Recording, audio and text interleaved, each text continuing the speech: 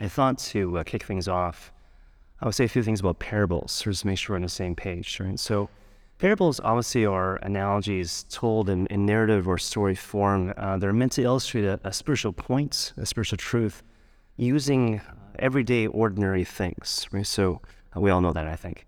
But perhaps what we don't know is how to interpret the parables.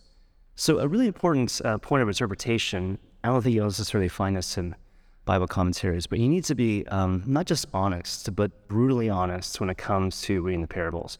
Even though your initial reaction might seem unusual or unpolished, or maybe even somewhat irreverent, you know? Because the thing you got to recognize about the parables is that they are inherently provocative. So they're actually meant to stir something in your heart where you say to yourself in response to the story, this seems weird, this seems strange, this seems unfair, or I just don't know what's going on. And if that's your initial response to the parables, that's the correct response, right?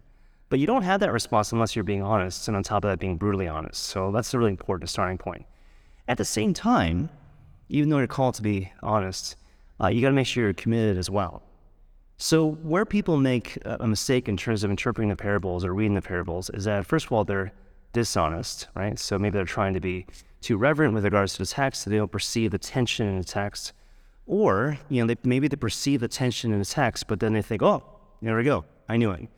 The Word of God doesn't make sense. And they give up and they kind of look for other solutions elsewhere, right? So it's both, right? So it's honesty, but at the same time commitment, even though it takes time to work through these things because they are inherently provocative and kind of difficult, quite honestly, right? And you'll see that with regards to this particular parable, right? There's a lot to it. So even if you think you can kind of reduce it to like a set, neat kind of moral story, as with all the parables, there's a lot more to it, right? So this is the Gospel of Matthew chapter 20. Again, the workers in the vineyard. So basic thing, there's this landowner, right? He owns a vineyard, and he goes at different times of the day, asking various workers in the marketplace to work for him in his vineyard, right? Now, a couple things you want to notice right off the bat. First of all, this fact that the landowner comes out personally. You find out later on that he does have a steward, right? He has someone to work for him in that regard, but he doesn't send him. He doesn't send a delegate. He sends himself. And so shades of like the parable of the two sons, right? So, here's another rich man, and he goes out to his two sons one at a time to ask them personally to come work in his vineyard, as opposed to telling a delegate like the foreman. And it kind of begs the question, like, why is that, right? First of all, I think it's because of the nature of the work, right? So the landowner obviously represents the Lord. The vineyard obviously represents the world. And what's the work? The work is the work of salvation and the work of redemption, right? And the idea is that this is like really intimate and really close to the heart of God. Like in a certain sense, it's what he's all about. It's built into Jesus' name, right? Jesus' name means God saves, right? So who he is and what he does in terms of his salvific mission, they're both kind of one and the same, right? So this is something that is all about what I am as a person. I am Savior, and I want you to share in the work of salvation and redemption. So because it's so important, because it's so close to my heart, I go to you personally. It's very important that the invitation is extended by way of the personal encounter. You need to be in my presence. You need to hear the tone of my voice. You need to look me in the whites of my eyes, right? As I extend to you this particular invitation to come work in the vineyard. Now again, this whole thing, this might be obvious, but perhaps not. The idea that the landowner goes multiple times throughout the course of the day, and like in and out, back and forth, and so on and so forth, right? It has it conveys a certain image, right? A certain dynamism of God's life. One way we could put it is that God is pure actuality. God is pure actuality. Now in contrast, you look at us, we're at various stages of potentiality, right? And I don't want you to be reductive here. It's not so much like God is busy and we're like lazy, right? That's not really the takeaway message, right? The way to look at it is that God obviously is the fullness of life. Like God is teeming with life and beauty and peace and joy and freedom, the ability to give of oneself and in that find life, right? And when you see that, even this image of again, the landowner going out back and forth, personally speaking, like his very example is an invitation to share in that blessed life. Okay. Now, in terms of the details, because all these stories are all about the details, right? So first of all, he goes at dawn, then he goes at 9, and then 12, and then 3, and then 5. But the deal is different. depending on who he's talking to. So he goes to the people at dawn. He goes to the people at dawn and he says, okay, come work for me in my vineyard and I'll pay you a denarius. And a denarius was the usual daily wage, right? Then he goes again to the people at 9 and noon and 3. And what's the deal there? It's not come work for me and I'll give you a denarius. It's like come work for me and I'll give you what is right, right? It's a hint of mystery. I'll give you what is right, I'll give you what is just, but it will be fair. Then he goes to the people at 5, right? This is the people where it's like an hour before the workday is done. So he goes to the people at 5, and he doesn't actually say to them anything in terms of like, a denarius or an amount. Doesn't even say what is right and what is just. It's just like, come work for me and ... we'll work it out later, right? Now, I want to spend a little time on the whole 5 o'clock crowd, right? So again, it's all about the details.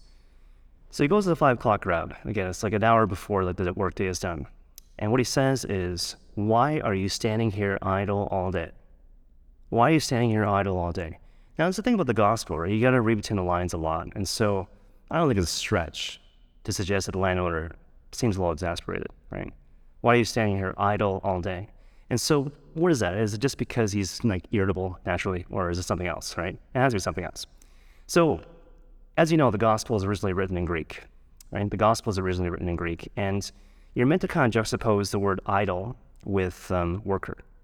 And it's funny, if you look at the original Greek, there's one who works, so like a worker, and there's one who is idle. And if you look at the original Greek, it's like the one who is idle is basically one who is without work, right?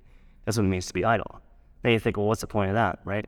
You go back to the idea of the Lord Jesus Christ, the fullness of life, teeming with life, and everything that corresponds to the deep desires of the human heart. And obviously that's his will for us, to share fully in that, all the characteristics and constituent elements of his blessed life, right? So that's the invitation. And if someone is standing idle, it's like the opposite, right?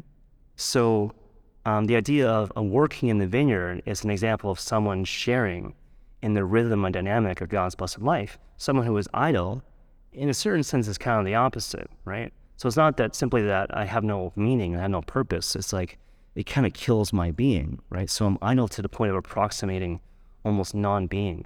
And the reason why I'm exasperated is because, in a weird sort of way, I want you to be happy in a certain sense more than you want to be happy. And that drives me crazy, right? So the question is, like, why are you standing here idle all day? And the response is, because no one has hired us.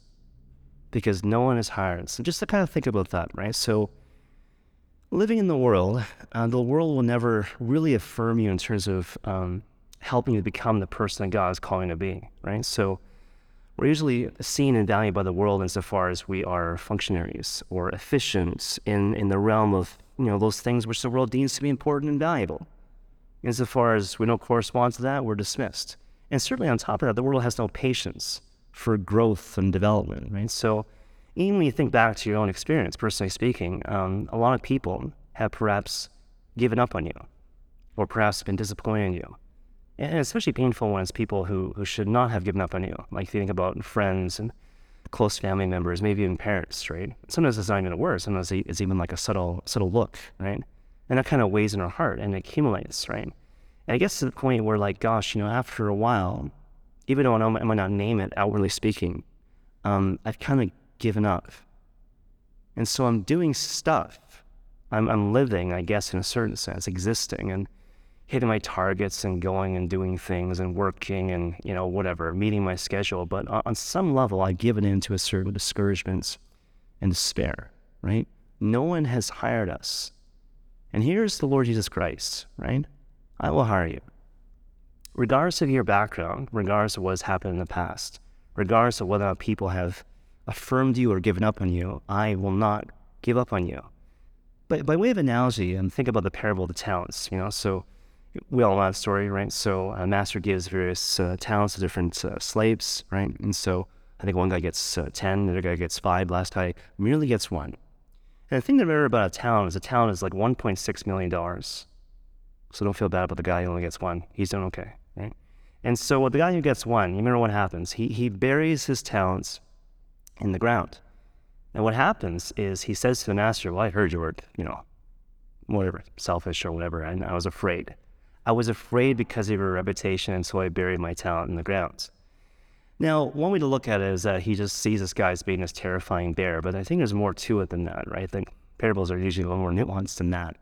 So I think the idea is that the third guy intuits correctly that if I'm a slave and I have no concept of ownership, even ownership over myself, that's why I'm a slave, right? And I get like $1.6 million, even times one, implying in that is deep trust.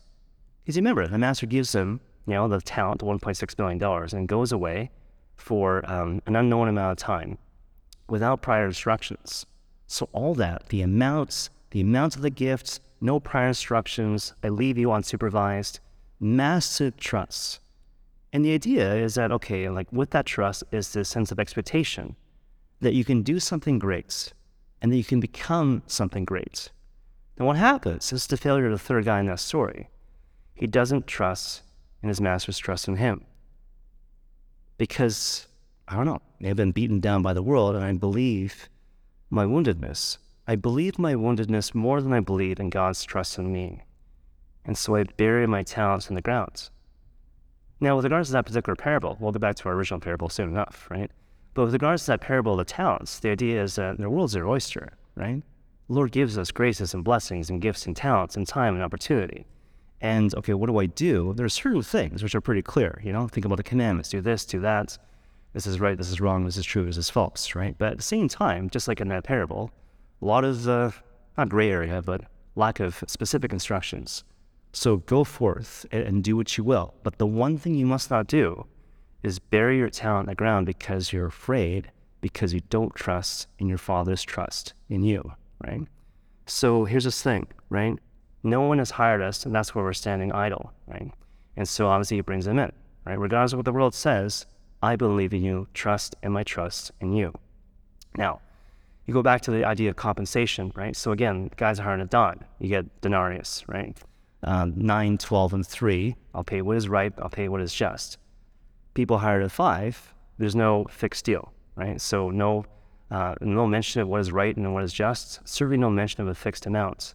But if you think about it, their trust in their master at that moment is reasonable. Because here's this guy who believes in us when perhaps we have given up on ourselves. This is a man who sees something in us that perhaps we do not see in ourselves. And because he believes in us so much, I'm going to work for him without any promise of compensation. And so we go, right? Now, at the end of the workday, obviously the foreman is called into play. So, okay, now you actually do have an employee.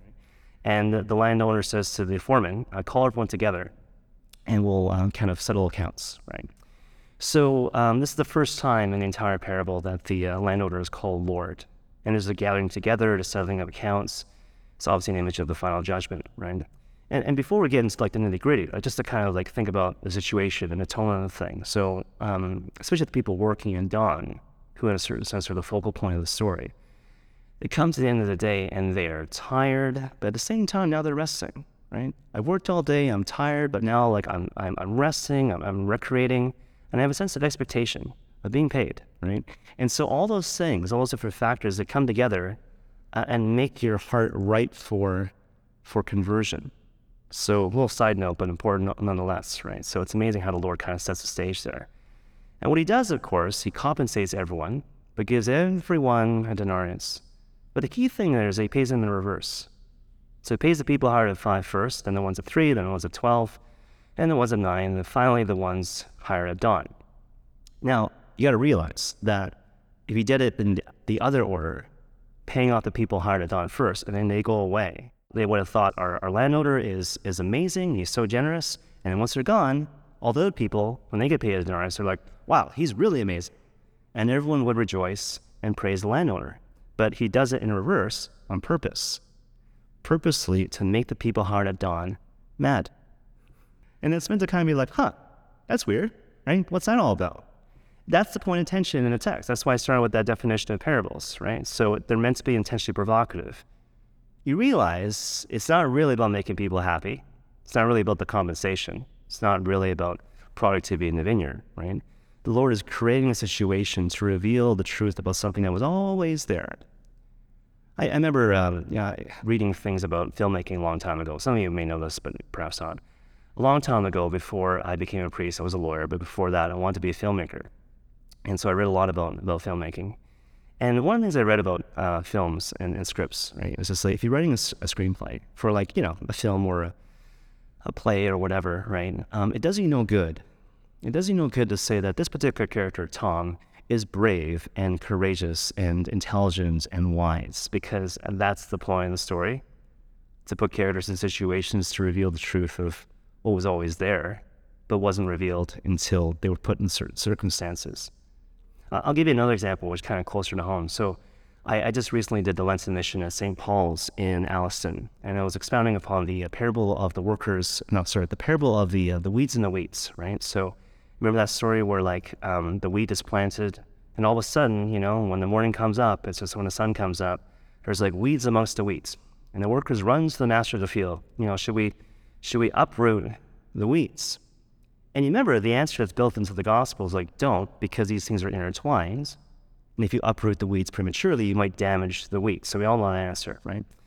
But then in real time, I was like kind of talking to the people, because the Holy Spirit's in like not just the preparation of the talk, but the giving of the talk. And so I was giving this talk, and all of a sudden it occurred to me like something else. And so what I said was, another reason why the master doesn't want to uproot the weeds prematurely is because of this deep sense of trust. And the master trusts that the power of the wheat to grow and flourish is stronger than the power of the weeds to corrupt and destroy. The power of the wheat to grow and flourish is stronger than the power of the weeds to corrupt and destroy. And I'm going to tell you, no word of a lie, I started saying that and I started tearing up. And I thought, no, I don't want to cry in front of these people. But it was one of those things that was kind of really instructive, because I didn't realize until that moment that was still a tender place in my heart. And that's the way the Lord works, right? I didn't realize until that moment, until I was in that situation, that, gosh, I guess I haven't firmly resolved this notion that, the wheat, or the power of the Holy Spirit working in the wheat, which is us, is stronger than the power of the devil to corrupt and destroy. And so maybe after this Lenten mission is done, I should probably look at that in the context of prayer, right? So anyways, one of those things, right? Okay. So in response to this payment of everyone, receiving the same thing, what happens? The people hired at dawn, they start to grumble. The people hired at dawn, they start to grumble. And this is one of those things, you got to do kind of a cross-referencing thing. Where else do we find in the Bible where people are grumbling? Certainly in the book of Exodus, right? So you think about the Israelite people, the sojourn through the desert, the promised land, right? So there's that, right? And they're grumbling because, we miss onions in Egypt. It's kind of weird. Anyways, but then another more striking and more relevant example you find in the gospel, right? So people grumble when Jesus heals on the Sabbath day. It's kind of interesting. They grumble when Jesus heals on the Sabbath day. And that's a more relevant example for our purposes, because it helps to illustrate something which is kind of off and almost diabolical, right? So here's this landowner, and he pays everyone, all the workers, a denarius. So he bestows a good upon someone else who is not me, someone beyond the workers hired at dawn. And he bestows a good upon them, which does not diminish the good he's given to me, because I still have a denarius, right? But that stirs something in me such that I'm upset. And what happens is I accuse the landowner of being unjust and being unfair, right? So there's a lot going on there. So again, here's this manifestation of God's goodness and His grace and His blessing and His love and His mercy. But it comes in a packaging that I don't expect. It doesn't meet my narrow expectations as how life is supposed to go. Human logic, human traditions. And so I'm mad. And I'm not just mad, I want to attack the one who bestows goodness and graces and blessings. And isn't that kind of weird, right? I'll give you an analogy to kind of further expound upon that. Think about the parable of the wedding feast, right? So there's all these people that are invited to come to the wedding of the son of the king, right? And you remember the excuse they give? It's like, oh, we can't go because we're busy with important stuff. I got to tend to the field or attend to my business. And so they're not robbing banks and doing nefarious stuff. It's like, we're busy doing good and noble things, right? And then all of a sudden, the messengers still come, but then all of a sudden in response to that, they get really annoyed and they kill the messengers. And you're like, whoa, that seems excessive, And it says something about like us, right? So I'm sure you can recognize it in yourself. Nothing wrong with providing for your family. Nothing wrong with working in the field or working at your job, right? But there's something wrong with being attached to busyness, or more to the point, to identify my sense of self with doing and with busyness, and maybe even like on a deeper level, psychological noise. So like I have to be busy like all the time, because otherwise, like, who am I?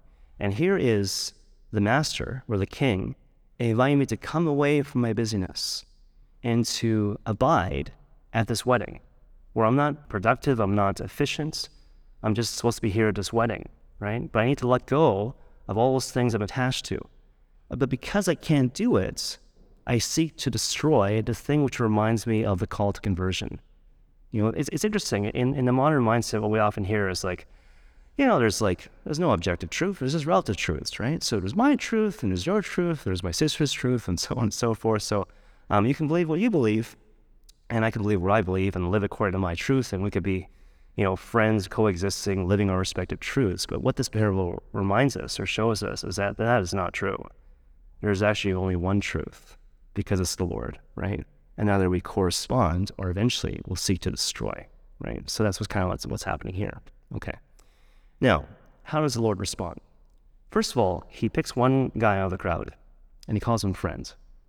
So a lot going on there, right? So basically, you know, to remind us that it's not this generic thing like here's the mob versus the Lord. It's like, no, it's you and there's me, right? Who do you say the Son of Man is, right? So some say John the Baptist, some say Elijah, whatever. It's like, no. What do you say? It always comes down to that. And that's why it's like me and you, quite apart from the angry mob, right? But the other thing that's built into this notion of friends, like don't give in even a little bit into this temptation to distrust the Lord. You think about original sin, right? So, you know, based on the Catechism of the Catholic Church, we don't know exactly what the nature of original sin was, but what we do know is that it was based on a lack of trust in God. Somewhere along the way, it's just like I just felt like I can't trust God. He doesn't have my best interest in mind. He doesn't want to make me happy. I mean, he can't make me happy, however I want to frame it. And so I back away from the Lord just a little bit in my heart. And obviously that expands and leads to original sin, right? And so when the Lord is saying to this one guy, one-on-one, like friends, it's like, don't give into that. Because the moment you give into a lack of trust in me, it's going to cloud everything that you hear from my mouth going forward. Because I can't trust him no matter how well he phrases this thing, because he is untrustworthy. So friends. And he goes on to say, look, I have done you no wrong. I have done you no wrong. Did you not agree for the usual daily wage? Now, this is being technical here, right? So he goes back to the original agreement. So again, he's talking to this friend amongst the people who were hired at dawn. What was the deal? Come work in my vineyard, and I'll give you a denarius. What did you get? A denarius. So I'm not going back on my word. If anything, if we're being cheeky, you're going back on your word, right? Because you want more than a denarius, right? So that ain't fair, right? Now, theologically speaking, though, it speaks to something else, right? So who is Jesus, right? He's not just some teacher, he's not some spiritual guru, he is the Messiah, right? So I come not to abolish the law, but to fulfill the law, right? So, friend, I've done you no wrong, right? This is what we agreed to, right? But then, of course, he takes it one step further, right? Are you envious because I am generous? Are you envious because I am generous? So again, here's this thing where God is good and gracious and merciful and kind to someone who is not me, in a way which is unexpected, and doesn't take away from the good he's bestowed upon me. And now I'm bitter, and I'm angry, and I'm envious, and I seek to destroy. That's weird, right? And so, in a weird sort of way, just to kind of make it real, it's like they're looking at the spiritual life, and they're like, look, in the context of the spiritual life, in order for me to be a winner, there has to be a loser. In order for me to be rich, there has to be someone who is poor. In order for me to fully enjoy the spoils of heaven, there has to be some poor bugger burned to a crisp in the fires of hell. Otherwise, I can't enjoy heaven, right? And the Lord is like, that is messed up. That mentality is incompatible with the kingdom of heaven, right? And it's provoked by me being good and gracious and merciful and kind. Okay. This leads to the particular commandment. Okay, so based on that, take what belongs to you and go. Take what belongs to you and go, right? And so the idea is you're excluded from the kingdom of God, and now you're by yourself. You made your own bed, right? What kind of came to mind, what comes to mind rather, with regards to this particular point, is this notion of final repentance, Sometimes people will say that. Well, why can't I just, live according to the world? But on my deathbed, final repentance. And I get both, right? I get salvation, I get to enjoy the spoils of the world, right? The problem with that, it betrays a certain lack of conviction that the only reason why God hates sin is because sin is bad for me. The only reason why God hates sin is because sin is bad for me. A lowercase version of the same principle, it's like, okay, I'm going to confession. Might as well have something to confess, right? And what's that? The same type of thing, right? I don't really believe that sin is bad for me. So when you look at this thing, okay, based on your mindset and your choices, take what belongs to you and go. I don't want you to look at it like this arbitrary thing, right? Because what the Lord is talking here is really, really important, right? Because, okay, the idea is, here's my grace and my blessings, but in particular, my love and my mercy. And whenever you're thinking about these things on the level of like earning and deserving and whatever, like that doesn't apply to matters of love and mercy. It's just when it comes to like God's love and mercy. Always freely given, freely received. And as long as you stand on your rights to God's love and mercy over and above your neighbor's rights, like it doesn't make sense. It's completely incompatible with life in the kingdom of God and inheriting the fullness of divine life. And so, yeah, you've made your bed. Take what belongs to you and go. Now, one more thing with regards to the parable. Okay? So everyone, again, they get the same thing. They get a denarius. And the thing I want to impress upon you is that is not an arbitrary thing. That is not an arbitrary thing, right? Because what does the denarius represent? It represents Jesus. It represents Jesus. And in particular, it represents the crucified Christ given to humankind for salvation and redemption of the world. That's why it always has to be a denarius, whole and undivided, right? So that's the thing, but also it speaks to something about God, right? What can God give? God, in a certain sense, can only give himself whole and entire. And God is never interested in contractual relationships. He's only interested in covenantal relationships. Not exchanges of goods and services, but exchanges of persons. I give myself entirely to you, whole and entire. That's why everyone gets a denarius, again, emblematic of the sacramental presentation of the crucified Christ. Okay.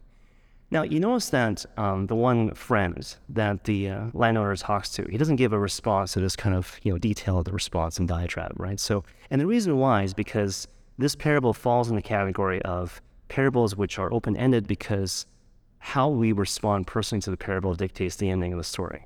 Not unlike the parable of the prodigal son, right? So there's a whole thing with the elder son. You don't know how he responds because it's meant for, the scribes and the Pharisees who say, wiser master and he with sinners and tax collectors, by extension to us. How we respond with the choices we subsequently make in our lives dictates the end of the parable. But it's meant to provoke a number of questions for us, right? So this is really fitting when it comes to this particular moment in time and space in the season of Lent. So I'm going to propose just a couple of thoughts here, right? So in light of the parable of the workers and invaders, just a couple of things to consider, right?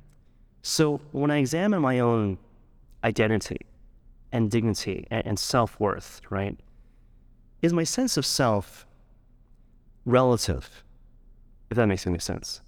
Is my sense of self-worth relative in terms of like, I need to be the best, right? And this happens a lot. We do this sometimes in a subconscious sort of way. You enter into a room, who's the tallest, who's the shortest, who's the prettiest, who's the most handsome, who's the smartest, who has the most money, right? And how do I rank in relation to those people across the spectrum? And it's just like, why? Why do that, right? As opposed to like, okay, like God is crazy about me. I'm his kid. I have intrinsic dignity, quite apart from my efficiencies and functionalities. Okay, and the doing, okay, well that's almost a different conversation. Sort of a related point when I'm thinking about other people. When I look at other people and their lives and the things that happen in their lives, am I interested in other people? Like really? Not just in the sense of just like merely being polite, at parties and stuff, right? But am I really interested in other people such that when they succeed, or when beautiful and amazing things happen in their life, I rejoice and my heart sings, right? Mindful of the fact that this is my brother and sister in Christ. And when someone wins, like we all win, or is it still this lingering sense of competition? Third thing to consider, just think about motivations. So like, why do I do the things that I do? One of the key principles in the Catechism in the Catholic Church is like, in order for something to be good, an action, a human action, especially in the context of the moral life, the whole thing has to be good, right? So object, intention, all that stuff, right? So what am I motivated by, right? So when I do something which is ostensibly good, am I secretly motivated by fear? Am I secretly motivated by this desire to earn, righteousness before my Father in heaven? Or am I purely motivated by gratitude and thanksgiving? Mindful of the fact that everything is a gift, and so called responds accordingly. The example that kind of comes to mind in that regard, I remember talking to my spiritual director back in the day and when I was in seminary. And he said, a really common thing among seminarians, so guys starting with the priesthood obviously, is that obviously preceding their entrance into the seminary, they'll have a conversion experience. So before I lived a life of darkness, and then I had this conversion experience, and now I enter into the seminary with a plan of life. And so I say my prayers, I have my prayer norms, I have what are framents. But then as the 5 or 6 or 7 years progress, they kind of receive this insight in prayer that the Lord is calling them to a new freedom. But it's the whole wineskin thing, right? It's like, in order to receive fully the newness of life which God wants to give to you, you need to let go of the old. It's not to say the old thing was bad. Maybe it served you for a while. Like this is how we used to study when I was in grade school. But there's a new freedom that's meant to be obtained here, right? But then here's the point. The recurring temptation in that moment is that if I let go of my old structures and habits and routines that seem to kind of keep me safe and in the right relationship with God and like it kept me from kind of going to the fires of hell, like will I slip back to that life pre-conversion? And his point to me, and by extension to all of you, is that you got to trust that you won't, right? You got to trust that you won't. So a lot of times we live and die in a space of like fear and earning and entitlements and whatever, and it seems safe and it seems to kind of work. And maybe in a certain sense it kind of kept us afloat and kept us away from more dark and evil things for a period of years. But, to receive this invitation to kind of let that go, like you don't need that anymore, and you can kind of live from a space of gratitude and freedom and thanksgiving, to see that not as a threat, but an invitation to new life. One final thing, this has to do with like sin and repentance and whatnot, right? So the idea here is that, this is the sweet spot, right? When I come face to face with my weakness, maybe even the aftermath of my sin and my failing, am I discouraged? Do I give into a certain despair? Or do I have a certain comfort level in the fact that when I'm weak, the Lord is strong, right? And it's built into the Lord's name. He is meant to be Savior. And I never graduate from that. He's always the one who's meant to be Savior. I'm always the one who is meant to be saved. I'll end with one final analogy just to kind of drive this point home. So this is from St. Teresa of Lisieux, So I just tell you this because it adds more credibility because of St. Teresa and Doctrine of the Church, right? So she's talking about this in terms of the first person, so I'll tell in the same way. So she says, like, look, the way I see myself is that I'm at the bottom of a flight of stairs. And there's many stairs, many steps, and the flight of stairs is steep and mighty. And my Father in heaven is at the top of the flight of stairs. And my job is to ascend the flight of stairs, or try my best to ascend the flight of stairs to be with my Father in heaven. I know it's pleasing him that I try to fight that particular fight. But I'm just a kid. And in fact, more than being a kid, I'm a pathetic little baby, right? And so try as I might, I can't ascend even one step, never mind the whole flight of stairs. But still I tried, still I fight. That's an important detail, right? I fight the fight that the Lord wants me to fight because I know it's pleasing to him that I fight that fight, right? Even though I fail. And so one day, the Lord Jesus Christ, who is my Father, comes down to where I am, scoops me in his arms, and carries me all the way to the top, where I'm happy and healthy and in the embrace of my Father in heaven for all eternity.